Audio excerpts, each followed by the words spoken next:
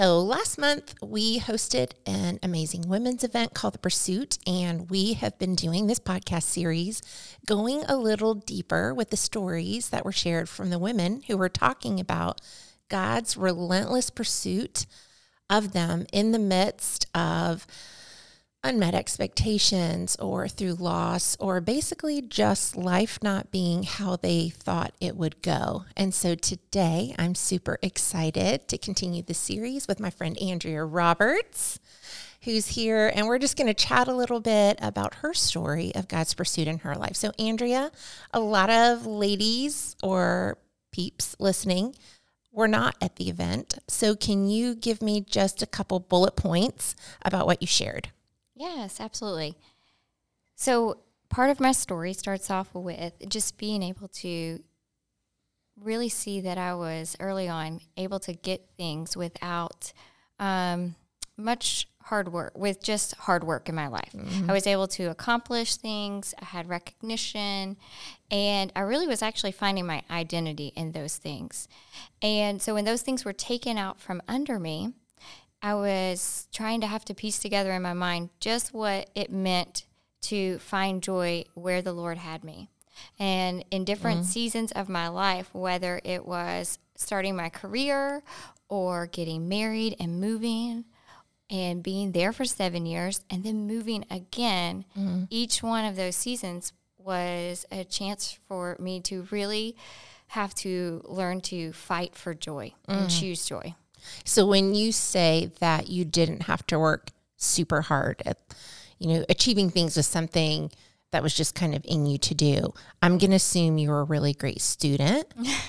Were you a good student in school? I was, and I would find my identity in just outworking people. I worked hard for my grades. I worked hard in the athletics I was in and was a part of, and I could just find myself just wanting to do and be the best. Mm-hmm. And so what did you study in college? I actually studied education. Okay. And so is that what you're doing now? I am. You are. And so you fought really hard to be the best educator I did. That you could possibly be.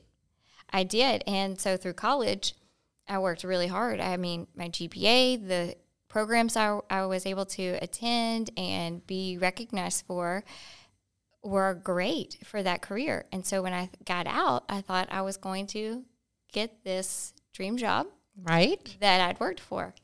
And when that was taken out from under me and it did not work out the way I thought it would, I was really struggling. I struggled. I love how you talked earlier about I moved somewhere and then 7 years moved again. And so I think a lot of people listening can probably relate to picking up their life and moving somewhere, whether that's due to a job change or they're in the military or something like that. I have lived in the same place since I was in the 4th grade. Oh. So I cannot imagine all the overwhelmedness, that's maybe a new word, that I would feel needing to move somewhere and how terrifying that would be. And you kind of shared in your story at the event that it was kind of terrifying to you because you were leaving family, friends in an area you had been in. So how did you see the Lord at work when you first knew that you were moving away? Were you scared, sad? Talk to us about that. Oh, I was absolutely scared. I had lived and grown up in this town, and I had chosen to stay and complete my college degree in this town. So I was very familiar with it. I was comfortable, and I knew what my life would look like in this town. And so when Bruce came to me to let me know that the Lord was calling him to a church in Mississippi, I was really struggling. I remember just really having to battle those thoughts in my heart of this discontentment. I want to stay here. Why would we move? We don't know anyone. We just had a baby, and it was comfortable. It was familiar. We're going to move somewhere where we're not going to know people, and we're going to be starting over. And for someone who's lived in a place their whole life, it's a really hard thing to come to understand. Oh yeah, my stomach's like upset hearing you talk about it. So I just knew in that moment I was really going to have to battle the thoughts in my head and take them captive and really replace them with the truths that God's word tells us, that he would not leave us or forsake us, and that he is sovereign over this. And this was the first time, it's easy to submit to your husband's leadership until it's not something you want to do. Bingo. Right. That's the challenge. This was the first time that I really was questioning, is this really what God wants us to do? And are we really doing what is right? Oh my goodness. You also said that you had a brand new baby. So it's leaving everything you had always known, your career being there, opportunities for career there that you really loved and were excited about. So when you did move to Mississippi and you have this new baby and no friends and you're starting over, how did you navigate the first month? I think that would be encouraging to people that are listening that maybe are facing a move or they've just moved and they're wanting to know, how did you just do month one? Well, I mean, I really had to just battle those thoughts of wanting what I was leaving behind. I had to really think about not wallowing in what I did not have and trust that the Lord would be with me in what would be hard, what would seem crazy, or when defeat would creep in, And I just really even remember early on, Bruce had this friend that I was supposed to meet, and he was trying to set us up almost like on a play date to meet. And I was like, I do not want to do that with another grown woman. I don't need to make friends. But I did. And so I met her, and she became, still to this day, one of the dearest friends in my life. She walked this new mom and very early in her life, pastor's wife, through what it really meant to study God's word and to meditate on it and memorize it. And she and I were in a Bible study together, and through that we formed a friendship that is irreplaceable still to this day. We talk to each other every day on the phone. Oh, wow. And it really is neat how the Lord worked all that out, because she was just coming to be my friend. So she was coming to this Bible study, and through this, we became dear friends. And she is multiple seasons ahead of me. So now she has 2 kids in college, 1 in high school. And of course, I still have elementary school kids. And just the bond that we have, where she's able to remind me of God's faithfulness in my life and where he has me and how he has been faithful to her. And so we really just were able to hold each other accountable in this. That is so precious. It's like God's gift to you, and in being obedient and moving, that God does provide for us along the way. Yes. Wherever he calls us, he's going to equip us. And he helped equip you through this woman that you were set up with on a play date, who is still so precious to you. So I think it's good to recognize when we're in that hard spot what God is doing, because he is at work. Yes. And you said you didn't want to get stuck with the regret of leaving, where you had lived, or the looking back and wishing things were the way they used to be. When you said you had submitted, like just surrendered the plans that you had, because Bruce had a calling from the Lord and you trusted Bruce with this, what did surrender look like for you? Like, was there a place and time in your mind where it just clicked that we've got to move forward? Or was it more of like just little things over time? Does that make any sense? Like that moment of surrender, how do you know you've come to that? Well, I remember a very specific night where before we moved, I woke Bruce in the middle of the night and had tears streaming down my face. And he's like, what is going on? She might be losing it. And I just said, Bruce, I have a peace. And he's just like, okay. I'm like, no, I really, I can't figure out in my mind why I have a peace. But I'm feeling peace from the Lord in this move. And I know it has to be from him. Like, I can't create that peace on my own because it doesn't make sense in my mind why we're even moving. Exactly. But I'm okay. I think we're going to be okay together, starting our life together with a baby and at a new church and with new friends, far away from family. And I just remember that distinct moment in our life and my life, and the Lord just, giving me the peace that trust him and follow him and be intentional where you are, where I've placed you. That's huge. So let's be transparent for one moment. Okay. So I've been there too, where you've come to that place of like surrendering to the plans that God would have for you, even if they're different than what you've come to. Is it always easy after that?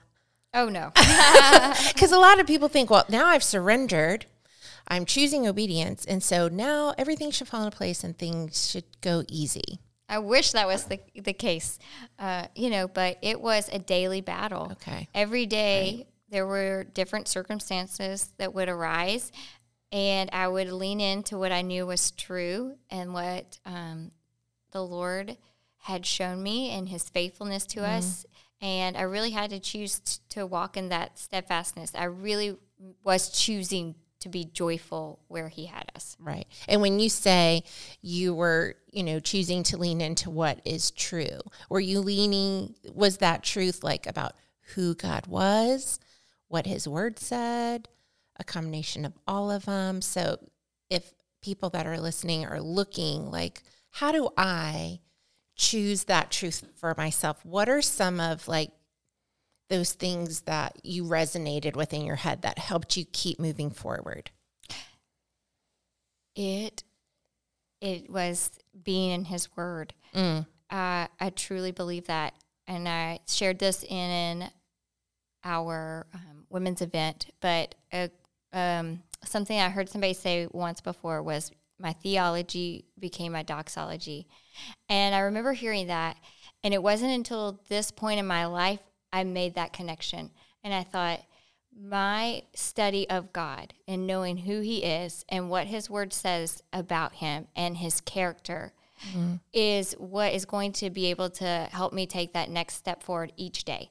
It really is going to be my song of praise. It didn't mean that my day got easier or that things just magically fell into place, but it meant that I was able to remind myself of his word, his truths, and I could persevere on. I could take that next step. Yes, which is so powerful. And a lot of times when we are in the midst of something hard, our Bible stays shut. Too many times. And that's where we find the unchanging truth of who the Lord is, that he is sovereign, that he's faithful, that he's in control, that he has a plan. All of those things that don't change in the midst of our worlds that are changing is that solid ground that we can put our feet on. And so I love how you're reminding us, the surrender came, but it was a daily thing. And the only thing that helped me keep putting one foot in front of the other was to spend time in God's word, to really know who he is and how he loves me. And that's what helped, which I think is incredibly powerful. You talk a lot about fighting for joy, which I love, and choosing joy. And it is a choice. We equate joy with happiness so many times, and they're completely different. Joy is a much deeper, resonating, almost fact, where our happiness is based on circumstance, feelings, and things that are fleeting. So how would you encourage those who are listening to choose joy or fight for joy in their own life in whatever season they're facing? Well, choosing joy means that we believe that God will work things together for our good and His glory. And it doesn't mean that they will go according to plan all the time or that I'll be happy. And, happiness doesn't equate to joy, just like you said. It really just means that the Lord is shaping us with His grace and growing us in holiness to reflect who He is and His character. And it's okay to really have to fight for joy even when you're sad. Right. Like you're pressing into who God is, and it's just these seasons where you really just have to fight. Yes. And be joyful in remembering who God is, yes. where He is working in your life, and come from a heart of gratitude. Look back and see what He's done in your life to pull you to that point. Right. And recounting that faithfulness of God. I love how in the Old Testament, people would build altars for wherever, a place where God answered a prayer or did something miraculous, because they wanted a visual reminder of God's faithfulness and what He done, not only for themselves, but for other people. And although we don't build little stone altars, all around anymore, I think we have them in our heart and in our head. And so when you're talking about fighting for joy or choosing joy, it's remembering those small altars you've built of remembrance of God. Man, He's been faithful to Bruce and I through this, and He was faithful in my life, at this point and this point. And so if He's always been faithful, He's always going to be faithful. And I'm counting on that. I'm claiming that promise of His. Yes. And when I looked back, His faithfulness was so evident in just the friendships He had given me, a really intentional discipleship group of 5 women from 5 very different seasons of life. He gave me a new teaching job that would look so different, and this was helping to replace my sadness with His truth and His joy, which became my joy. Right. Well, we're not in Mississippi anymore. Right. Right? So He moved you to Mississippi. You were there for 7 years, correct? We were. God did amazing things, and you had found this new love for this new area, and then God calls you to move yet again and bring you here. So what does life look like today? And maybe looking back to where you are now and where you have been, what are some of your biggest takeaways? So we are in Florida, and in a different season. This season, I am teaching again full-time, and I had not done that since graduating college. And so some of the biggest takeaways are, I have 10 that I truly believe I want to share because they have been impactful in my own life. The first one is the Bible wins. When you are in God's Word, when you are studying it, memorizing it, meditating on it, I can't say that enough. This will help you see the idols of your heart, and it will help you to truly battle the lies the enemy will try to put into your mind. And you have a weapon to go against those. And I think when we don't know God's Word, it's hard to see not only our own idols, but to battle that. Right. And so I always, one of the things we say in our home is the Bible wins. And so knowing the Bible is what helps that. The second thing is something we say in our own house is we just recount, this is the day that the Lord has made. Let us rejoice and be glad in it. And I say this in my classroom at school because I tell the kids, why, what is so important about this? And one of the things that we share is that this day has never existed before, and it won't exist again. And you get to be a part of it, and I get to be a part of it. And it holds us accountable to not take things for granted, be intentional where you are, and invest where you are. That'll preach right there. That is good. The next thing is share the gospel. Wherever the Lord has planted you, He's going to put opportunities in your life with others and share the gospel. You're going to miss a few opportunities, and that's okay. Just share how the Lord has changed your life, where he has called you to, and people love to hear other people's stories, They do. your testimonies, your walk with Christ, and share it. Grow deeper in your faith. You know, we here at the church have our pathways, and one of the pathways is D groups, and we talk about just being intentional about growing deeper in your faith, but living a life also that allows for natural discipleship to take place. Be able to let people come in and see your messiness and not have it all together, because that's where relationships really grow. Right. The next one is build relationships with people. Lean in and love people well. A quote that I've got hanging in my room is, all life-changing love is inconvenient. I think if it was easy to love people, we would, or people that we want to love, we're like, Right. oh, this is easy. I can do this all day long. It's the times when it's inconvenient that really calls us to love well. Serve others. Serve others. And when I think about serving others, sometimes it's like, oh, I'll give to that. I'll just give my money to you. But serving others not only means with your money, it means with your time and your energy.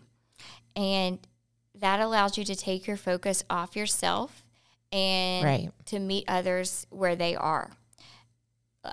Romans 12:10, love one another with brotherly affection. Outdo one another in showing honor. Have time for people.